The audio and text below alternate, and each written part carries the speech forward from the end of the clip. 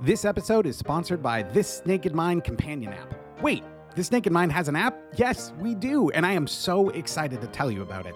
This Naked Mind companion app is our brand new app where we've included all-in-one access to over 700 videos with answers to all your burning questions, our signature 30-day alcohol experiment, our incredible global community, and so much more, all in one convenient place. It's private, off social media, and free. This Naked Mind companion app is available in the App Store, on Google Play, and online at thisnakedmindapp.com. This is Annie Grace, and welcome to This Naked Mind podcast. And I'm here with Maxie. Maxie? Yes, Maxie. Yeah. How are you? I'm good. I'm really good. Yeah, I took the day off to do this, actually. Oh, that's awesome. That's so great. So I'm feeling good about having a full day as well. So that's nice. Oh, that's so good. Little bonus, little treat for yourself. Yeah. Awesome. I thought so. Yeah. Very cool. So why don't you sort of take us back to the beginning in your relationship with alcohol? Where did it all start for you? It goes way back. I mean, I think it's pretty common in Australia for like teenagers to like really involve themselves in drinking like really early. But for me, it was like high school, probably 16 years old, maybe like 16, 17 years old, and just like drinking on the weekends with friends. But it was like crazy from the start, It was like 1 liter bottles of Absolut vodka. I have photos of myself like drinking like your conversions are different, but it's a big bottle of straight vodka, and that's all I drank at these parties. And so it kind of started there. And I'm a musician. I like played in a lot of bands growing up. So it was always like, you're always in pubs and clubs and venues, and there's always alcohol there. And, like in some gigs we're getting paid in beers, or, you have a rider.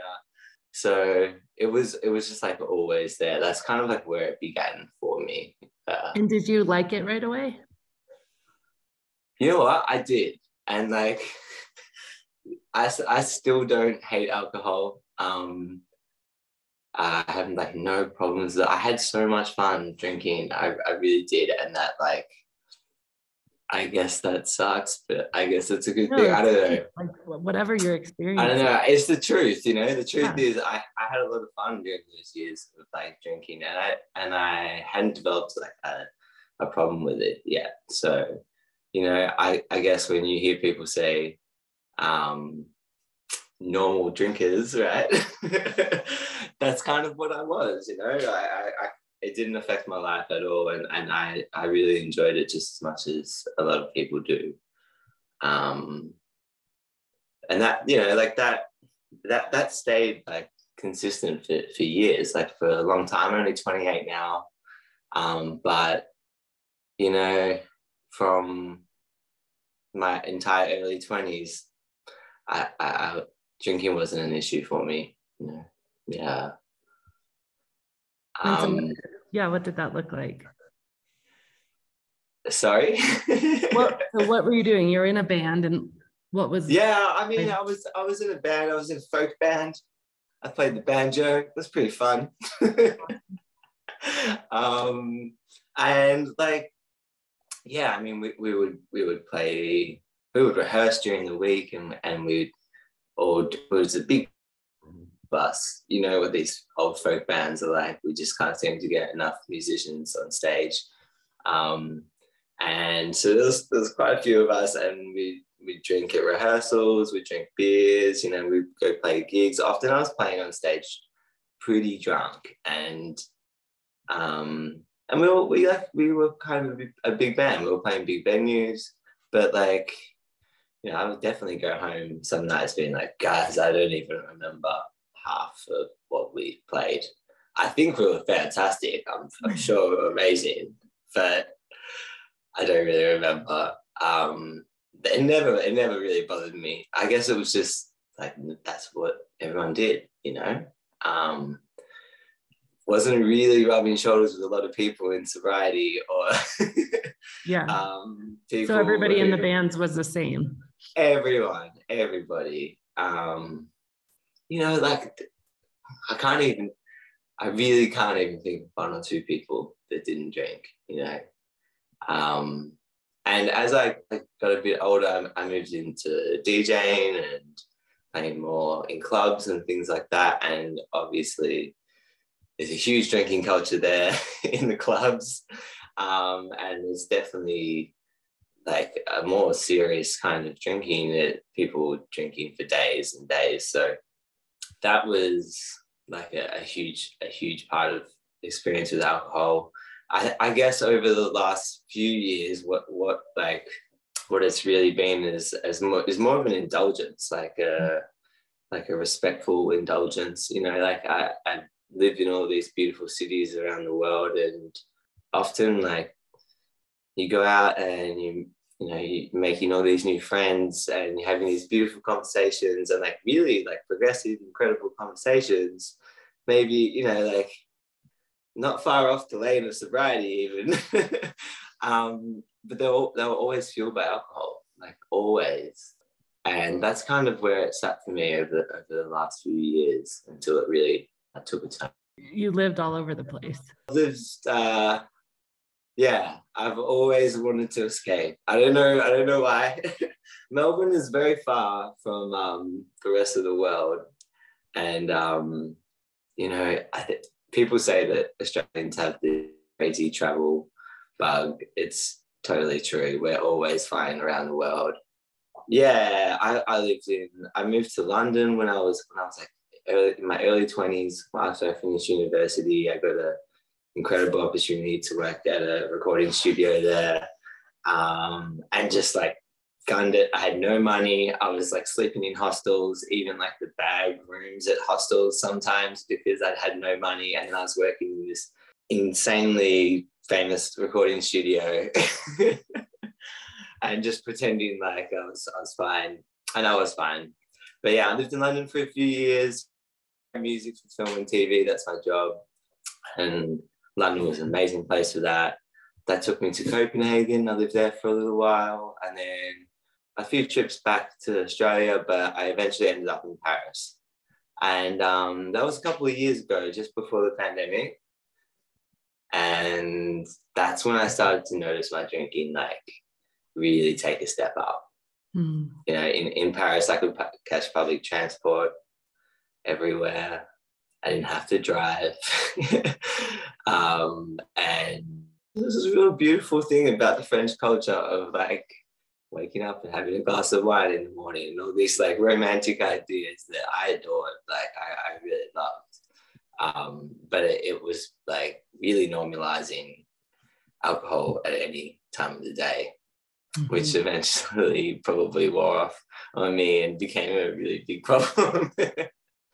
Yeah. I remember being in Paris, and yeah, just everywhere. And even, everywhere, just so much drinking. And I remember having an experience in New York too, like, oh, look at this. You never have to drive anywhere. So it doesn't matter how, you can always just, you know, get a cab or ride the subway home, no matter how drunk.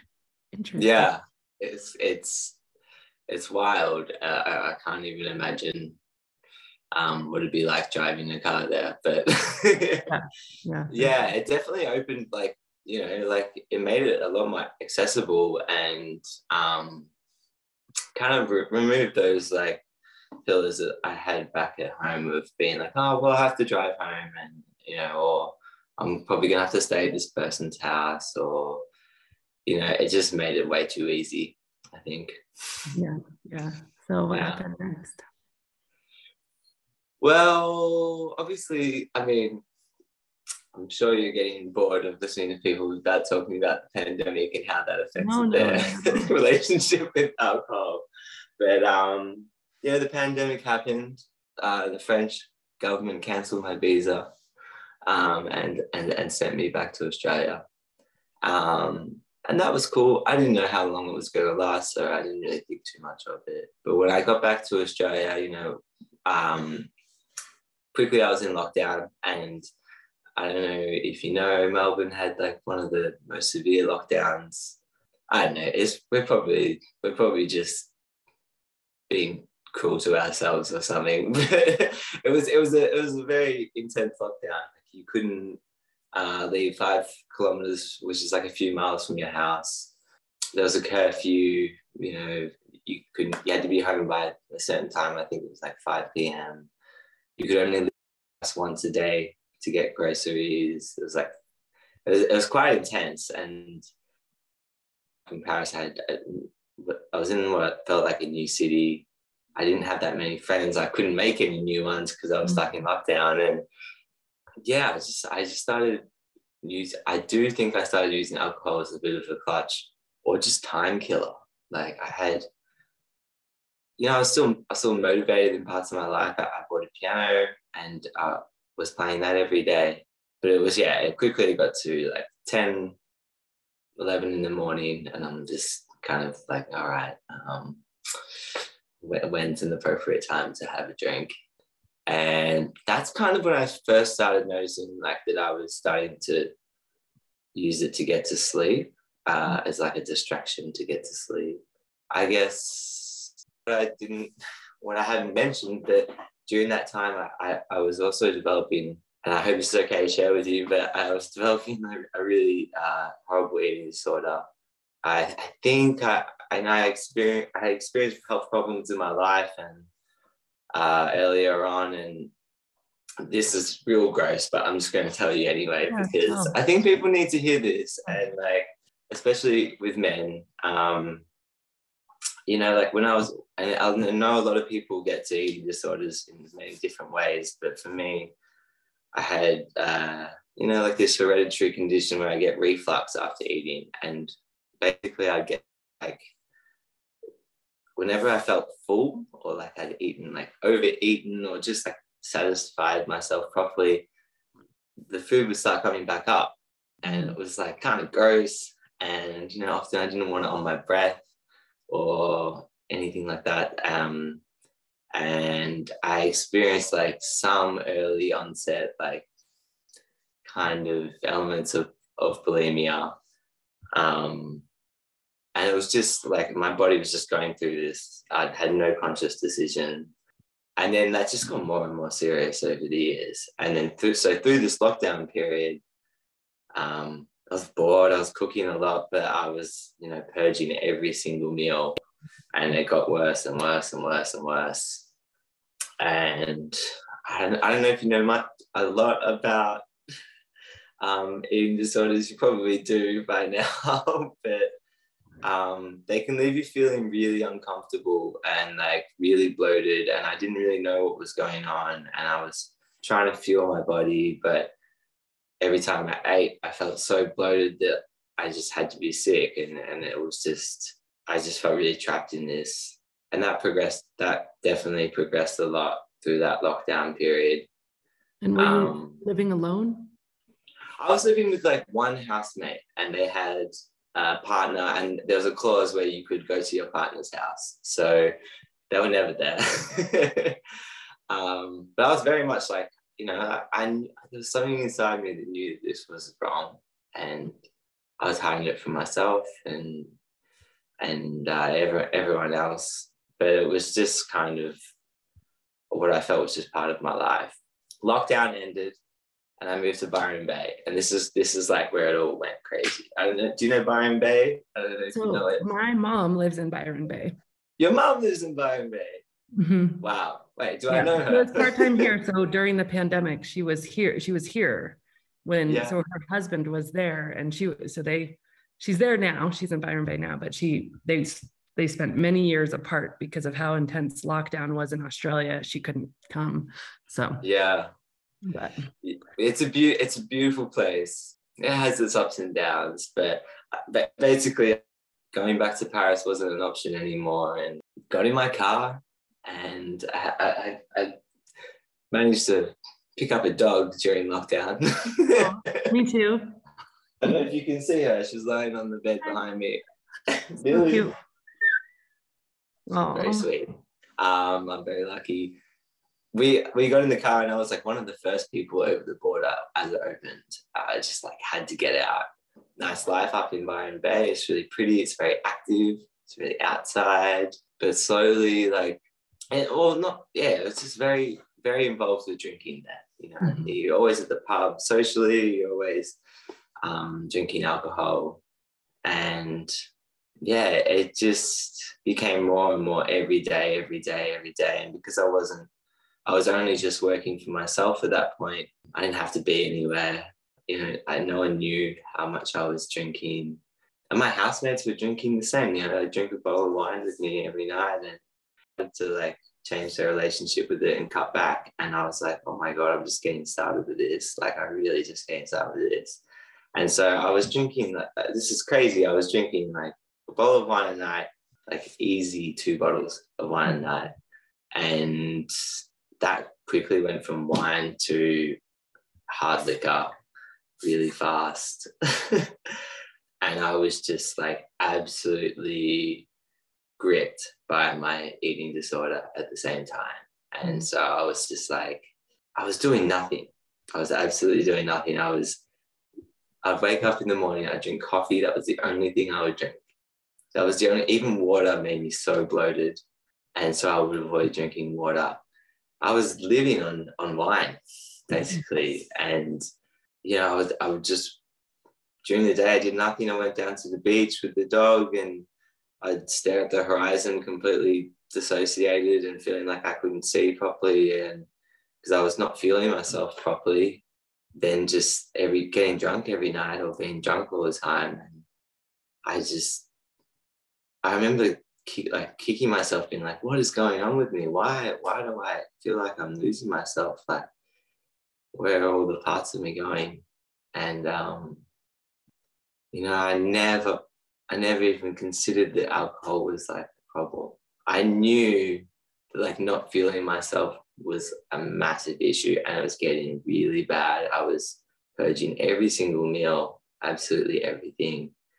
I have this memory of being in like a truck stop toilet and I'd gone out for dinner with friends and I'd been purging so much that I was bleeding, had my head against the wall, I was tired. And I was just like, how long is this going to go for? I'm going to die from this. And I started feeling like I was going to die from it. Just got back in the car with a bottle of wine and drank it in the car on the way home. And yeah, it was really bad. I basically got to this point of my eating disorder where the jig was up and people started saying things, you know, my intention was never to lose weight. It was to just not feel this discomfort.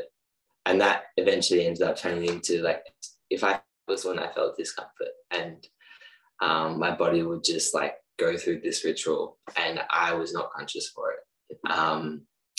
But yeah, people started to notice, people started to say things. And I remember driving my car and looking at my arm and just like looking down at me like there's nothing there. And it's really sad. I was definitely like under 5% body fat. I know it sounds crazy, but I have photos to prove it. It's absolutely terrifying. I was just so lean, just so lean. I've since put on like over 20 kilograms, which is amazing. But yeah, that was really terrible. I knew things had to change. So I started, you know, like slowly introducing things back into my I did all this research online and realized that like I could eat, you know, a certain amount of food and I just had to just work through it slowly. I did seek professional help, but as soon as that happened, we got hit by the Northern Rivers flood disaster. I don't know if you know, but Australia, a lot of the east coast of Australia went through some pretty severe flooding earlier this year. It was bad. I got trapped out on my property on this farm. All the bridges that were on the roads connecting to our property, they all collapsed. And I was trapped up there for 5 days, no food, no no power, no internet. I'd plugged my plugged the Wi-Fi router into my car just so I could try to get some messages out. It was really bad. It was a really intense time, and I just dropped everything and spent like a month, just over a month, just shoveling out people's houses and trying to recover their possessions. And it was just like drop everything, all systems on this. And then through that, after about a month of just volunteering, I just had a full mental health collapse. At that point, I was drinking all day, every day. Even as I was volunteering, I was having, little shots of vodka and stuff just to get me through. And back to Melbourne, that's when it took it the biggest gear I ever could. And I was drinking all day, every day. I was drinking, getting better with my relationship with food, but I was drinking all the time. And I reached out to my friend who had experienced some issues with alcohol, and they recommended me an app. And then that app very quickly led me to you. It was the first thing, like the very first thing that I found through the app was This Naked Mind, the podcast. And I started listening to it. And at this time, I was still drunk. Like I was still drinking every day, but I was just listening to this podcast, and I was hooked immediately. And, like things just started clicking in my head. I realized I wasn't alone, you would mention something, or one of your guests would mention something, and I would just be like, oh my God, of course I'm waking up at 3 a.m. in the morning because my brain's going crazy, like everything started kind of making sense. And I spent like 2 weeks trying to get that first day. And then I made it, and then I haven't gone back since. Yeah. Wow. Yeah. It's amazing. It's a bit of a long story. No, it's perfect. Yeah. Oh man. So how have things gone with food? Things with food are really good. I mean, there's a lot of things going. I've put on a lot of weight, and I've restored my weight and made a bit of extra little chubbiness, which is cool. I'm happy with that. I put on a third of my body weight in the last 6 months, and that is pretty crazy that that's even possible. Things with food are really good, and I have to stress that I have not undergone any professional treatment. I've done everything on my own. I don't know if that's something to be proud of, and I'm not really sure. Maybe I could have gotten to where I am now faster with extra help. So I would always encourage people to please ask for help. I wish I did. I really wish I did. But yeah, I think, when I did start looking for help, I realized that, especially around men, there's not a lot of research. I mean, maybe there is, but everything is quite female dominant. And that's okay. That's fine. But I just kept seeing these statistics and other things and being like, oh, well, I'm not covered there. Like, even just before, I was just trying to refresh my mind on the recovery rate statistics of bulimia nervosa, and I could really only find it. So it was, I found it was like quite under-resourced, and there wasn't a lot of content or information online. But I found a lot of help through the fitness industry, and it can be really toxic sometimes, but it's really helped as a male to find like peers and people to look up to that fully understand nutrition and to talk you through what you need in the day, and making friends at the gym and things like that has been really helpful. And I think if it wasn't for working out and going to the gym, I wouldn't be where I am right now. I really wouldn't. That's been a really, really amazing resource for me, really. And I think, being a lot more clear-minded without having alcohol in my life has really given me the leg up to be able to heal that relationship responsibly and healthily. And that's one thing that just like keeps coming back to me, is like, if you get yourself to a better place, you're in a better position to help yourself. And you kind of just have to force yourself through those hard parts to get yourself to a better mind frame, to be able to help yourself in a better way, in a way that you didn't imagine that you could, you know? Yeah. And that just keeps coming up for me now. That's so great. That's amazing. And then what would you say like is one of the hardest things about living alcohol free? Are you still involved in music, or how is that? I am. I mean, the thing is, like, I'm slowly building my life back. There's nothing in my life that alcohol and this eating disorder that coexisted together.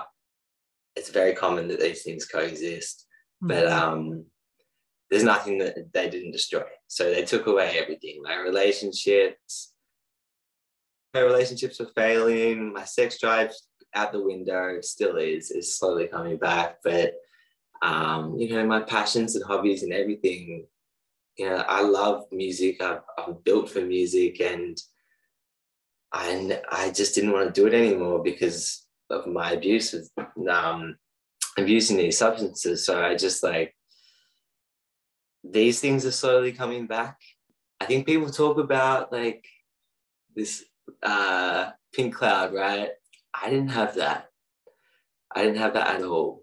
And I think I was covering up a lot of trauma and a lot of things I didn't want to face. And when I removed alcohol, it was all still there, you know? And it was, I had to face it. And that's been really challenging. It's been, you know, remarkably challenging, and getting through all that mental health, all those mental health issues has been my focus up until now. And, you know, I bought a guitar, I bought some other things. They're in my room, and I'm just been looking at them, like staring them down. You know, I haven't really played them.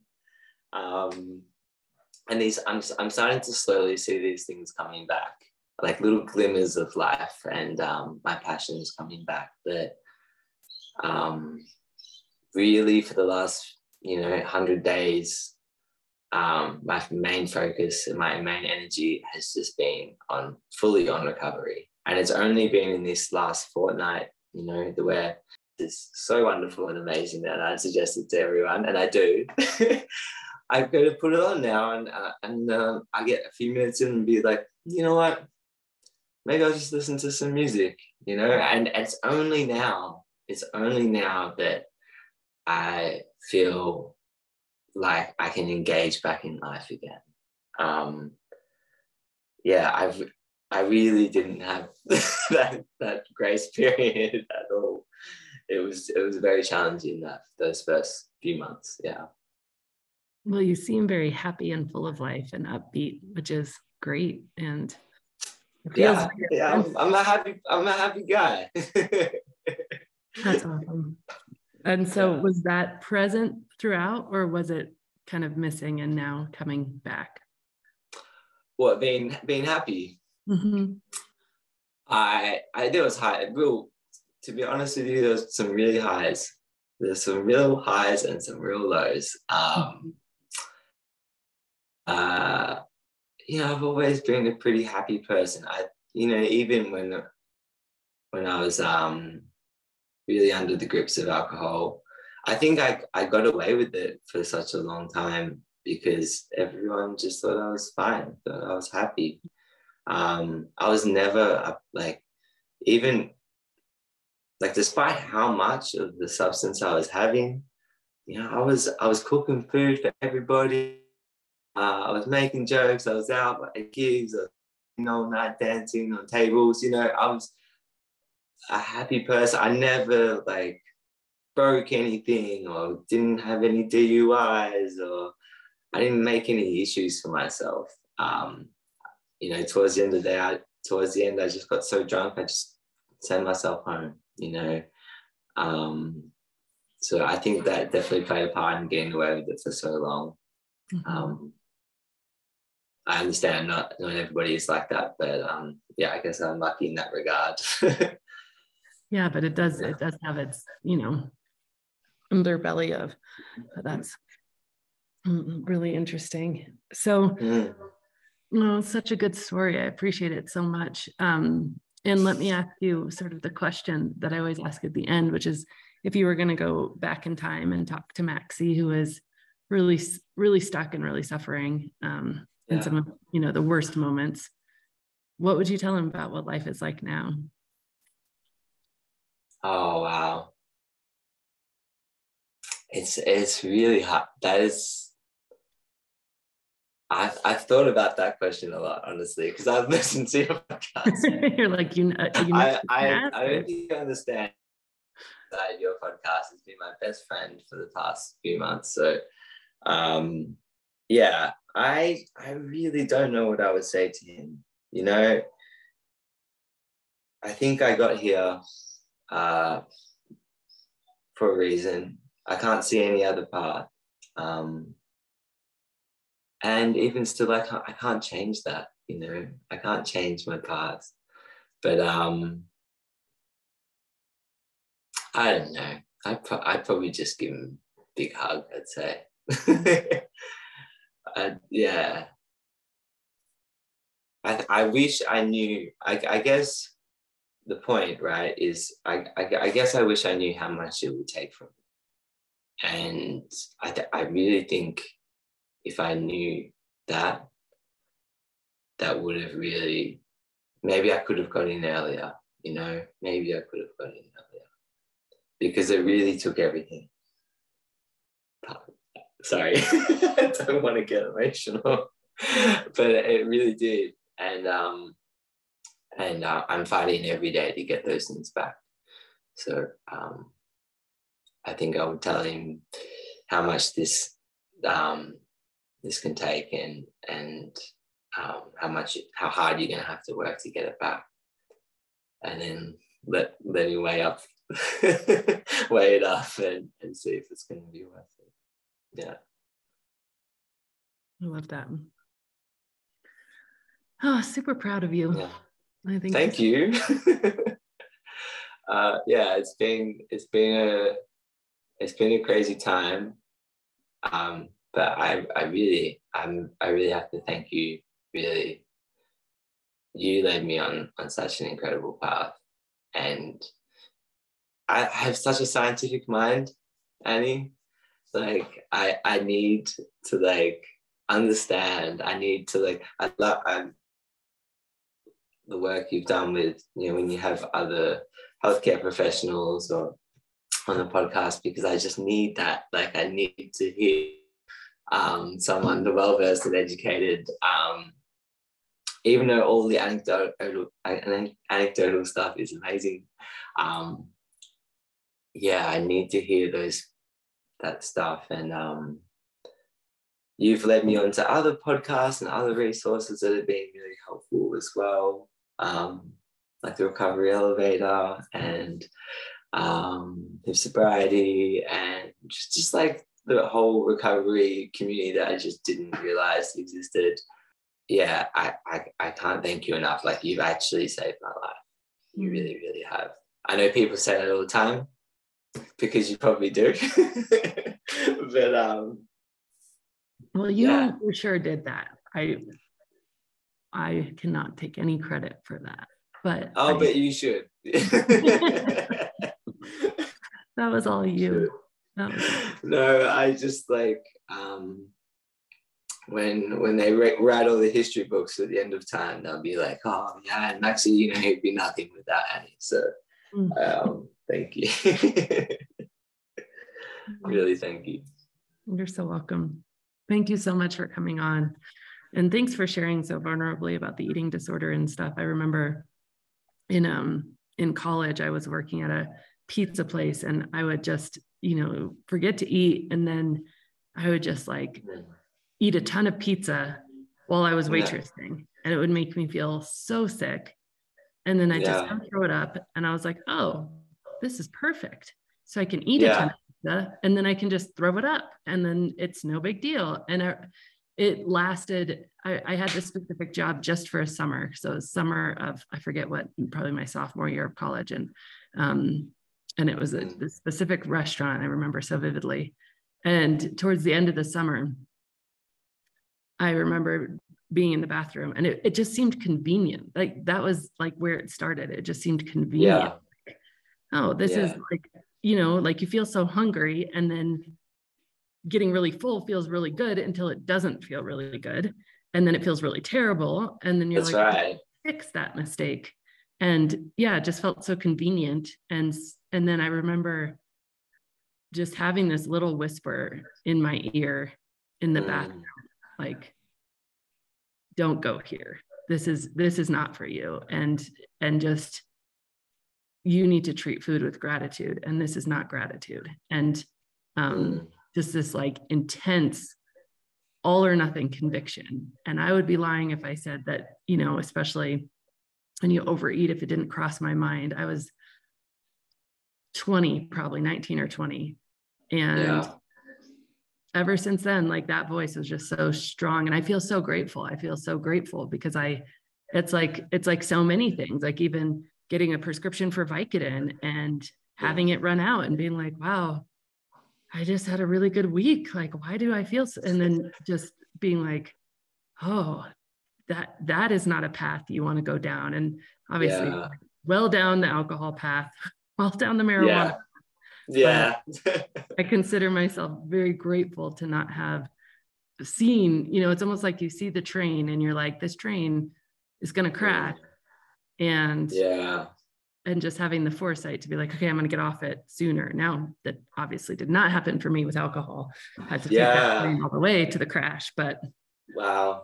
Yeah. I think you're so fortunate, you're so fortunate to have had that little whisper. I think a lot of people don't realize, or I at least didn't realize, is these things are, I hope you don't mind me swearing, but they are nasty and cheeky motherfuckers, they slide and creep their way in.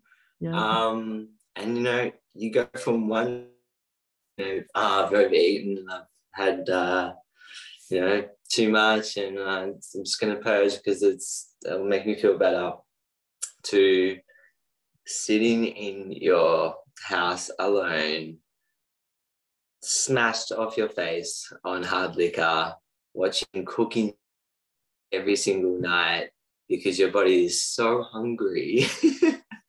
It is like searching for food, but you're not wired properly, or like because you're not nourishing yourself properly, you're not making good decisions.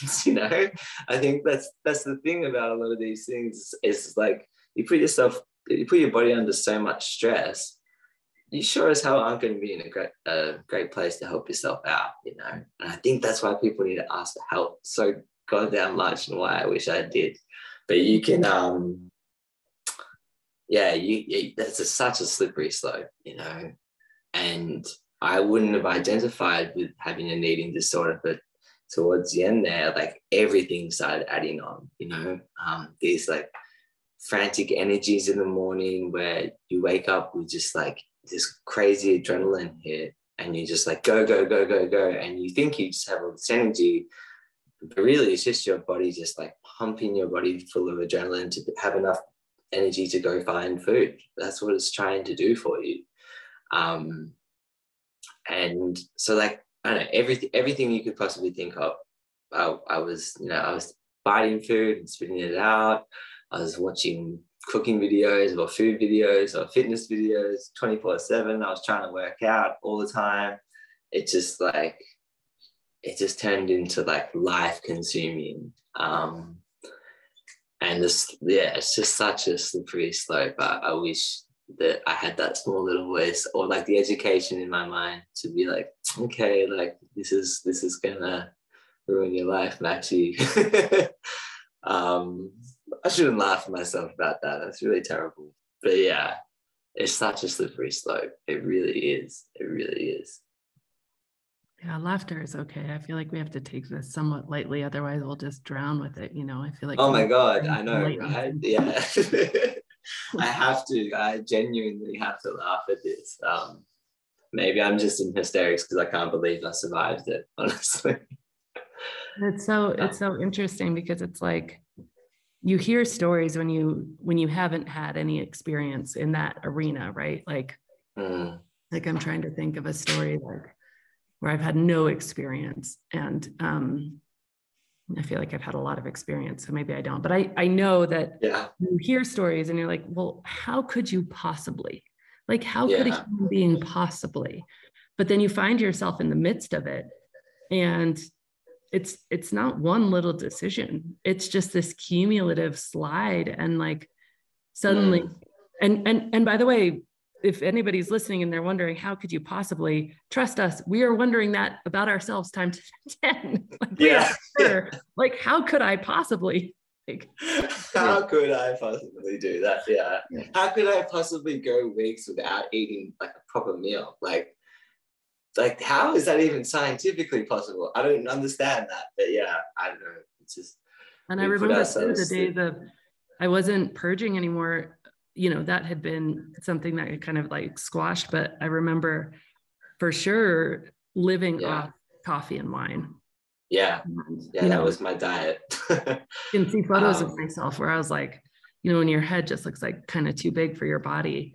And it was like circa 2012 and just international. And it's funny when you do that, like, my appetite for food actually didn't exist. Like, it wasn't like I was trying not to eat. It was just that, I don't know if there's just so many calories in wine or what was happening, or if my body was in some sort of starvation or a totally off kilter, or like adrenals were shot. I don't know what was happening, but I remember sitting in front of food and not actually being able to eat it. Like, it wasn't like I was trying to ignore it or trying not to feed myself. Yeah, I think there is something there. I'm not really certain on the facts here, but I know it does make sense that if you are really small in terms of your body weight, you will require a lot less energy to sustain that. So, it does make sense that your appetite would go down if you're really underweight. Just as much as it makes sense that your appetite goes up when you put on a lot of weight. So there's probably an element to that as well. But I think just the way our brains are just not working properly at that point. We're not making any good decisions about it. Like nothing. I'm surprised I dressed so well back then. I looked amazing. But you'd already bought your clothes. They were ready. You're like, actually, I'm autopilot. Straight up lying to you. No one wears clothes in Byron Bay. You just oh yeah, that's true. I know this to be true. That's absolutely true. Oh wow, the amount of times I turned up to work without a shirt on and it was fine is just ridiculous. Shouldn't be allowed. Surfer culture. But I think. I mean, like, eating the soda was a real challenge. I feel like I really got doubled down on there. And I know, life just happens, and nothing really happens to you. Life just happens and you just go with it. And I think I just had to deal with it. It was such a bloody challenge. But especially as a man, I think I was so scared, I actually was fortunate enough to, I don't know if you can call it fortunate, but I had a few peers who were struggling with eating disorders as well, and they were men, and we talked about it some ways, but in the grand scheme of things, I felt so alone. All the research, as soon as I tried to look for some resources or studies online, I just felt left out of that. I felt really, really scared and really alone in it. And, I was hiding it from everybody because I knew that, I knew it wasn't okay. And yeah, I just hope we can really push away the stigma around eating, or just any sort of any kind of problem that that deserves a recovery, because I think a lot of people are so scared away from asking for help. I really struggled to ask for help, you know. I think growing up as a male, you only, you know, I shouldn't generalize like this, but yeah, you only go to the doctors when something seriously is going wrong. You know when you have that, like, I can't help myself, I can't sleep my way out of this one. Yeah. And they were the only times I went to like see a doctor. And even still, when I went to see doctors, I was met with such low levels of emotional intelligence that I just felt like I just wasted my money and didn't really get heard. I remember going to see a general practitioner once, and he said to me, he's like, yeah, so you're still alive and you're still functioning, so you must be going okay. Check back in a couple of weeks. You know? And I was trying to open up about my relationship with food and how I felt like something was going wrong because I was purging all the time. That was years ago. I actually fully forgot that happened until just now.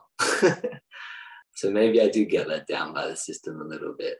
But I think if we remove the stigma, and I think if we like really let people know that it's okay to deal with these problems,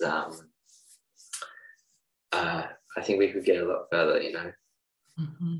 Yeah.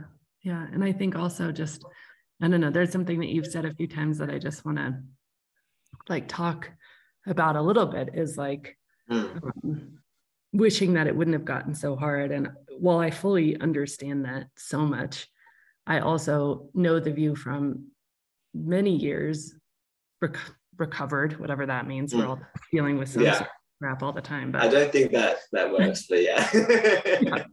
I'm like years distant from the poignant thing, like the acute things. And yes. And I'll tell you that I think that you really can see the tapestry from the other side, you know, like when you're in it and you feel the chaos and like the regret and the frustration, and it's hard to see like, why did this have to happen to me? Why couldn't I have, you know, navigated this differently? Like, you know, you said life just happens, it doesn't happen to you, but like, I think you could take that one step further and just really say like, I think it does ultimately happen for you, and for you in a way that might not feel accessible yet, but in a way that whatever you're going to do with all of this knowledge, all of this understanding, all of this, like, whether it's just talk to a few people or a few 100,000 as we're talking to right now, or whatever the case is, like it's really powerful. Like it's for a reason. And I don't know, maybe a bit woo woo, but I believe that. Wow. You have a remarkable talent to frame things so positively. And I love that. Can I hold on to that, because I think I love that. Yeah, you're so right. and I think it will become more and more apparent, you know what I mean? It doesn't. Yeah. I certainly didn't feel like that a few hundred days into. Yeah, I mean, I was encouraged in the first 100 days, where all I'd heard is these, you know, stories of people feeling like they're like, oh my God, I got my life back, I'm seeing clearer and all these things. Just sitting here with my head in my hands and in my youth being like, oh my God, everything is real. And it was fucking terrifying, and that was really hard. And I've been waiting for it to get better. And I guess everyone has their own journey, and really now in these last couple of weeks, as I've started living again, like I'm sitting in my new house. I finally got a house post floods, I don't own it. I'm renting, but it's the first time I've had a home in 6 months since the flood. So it's pretty exciting. But yeah, now I'm sitting in this house and looking back at it and feeling so much the wiser. And yeah, it just took some time. And, you know, I definitely don't feel, I don't feel like I've got my whole life back together. I think that's still happening every day. But yeah, you definitely can look back and realize like the night and day. But I've learned so much in the process. I feel like I have a bachelor degree in my own body now. And I can't believe I survived this long without one, because I really needed that. So good to know what's happening with you. I love that. Yeah. Oh, totally. Yeah. I mean, God, recovery has to be one of the best things that could have happened to me. When I actually think about it now, I feel so educated to be able to tackle the rest of our life, or whatever I have left of it. So, yeah, I'm really thankful to be a part of this recovery community. I think it's all. I just consume it, you know. But that makes it. We're all part of it. So I cannot believe that I'm talking to you right now. I have to keep myself every couple of seconds. Yeah. It's been such a pleasure, and it's so just super courageous and brave, and what a cool thing to have heard the podcast and then come on the podcast. So if there's any listeners who are like, I want to share, like, it's such a gift. I know it can be hard, but it's such a gift to share your story. Yeah. Oh, such a gift. And I'm getting tired of boring all of my friends and co-workers. I'm sure they're really proud of me. I'm just getting tired of telling everybody what it's like. So it's really cool to have this space. Yeah, thank you, Annie, and it's just so incredible just to see you. I just feel so fiercely lucky and fortunate to have had this. So, yeah. Oh, so do I. I feel really fortunate to meet you too. Thank you so much. Cool. Hey, maybe I'll do something really cool one day, and you can be like, yeah. I knew one. I love that. Let's plan on that. That sounds excellent. Yeah. Hey, I think I'm capable now. I think I'm in the your right whole lane. life ahead of you. All sorts of talent. Yeah. Can't wait to watch. It's just gonna Yeah. Dude, I do want to write a James Bond score one day. That's my life goal, I think. Even though that, looking back, that is of the Bond films, I don't know if you've watched the early Bond films, they're some of the most misogynist things I've ever seen in my entire life, good Lord. But I've always wanted to write a Bond song, so maybe I'll get there one day, hopefully. That's awesome. I love that. Sounds great.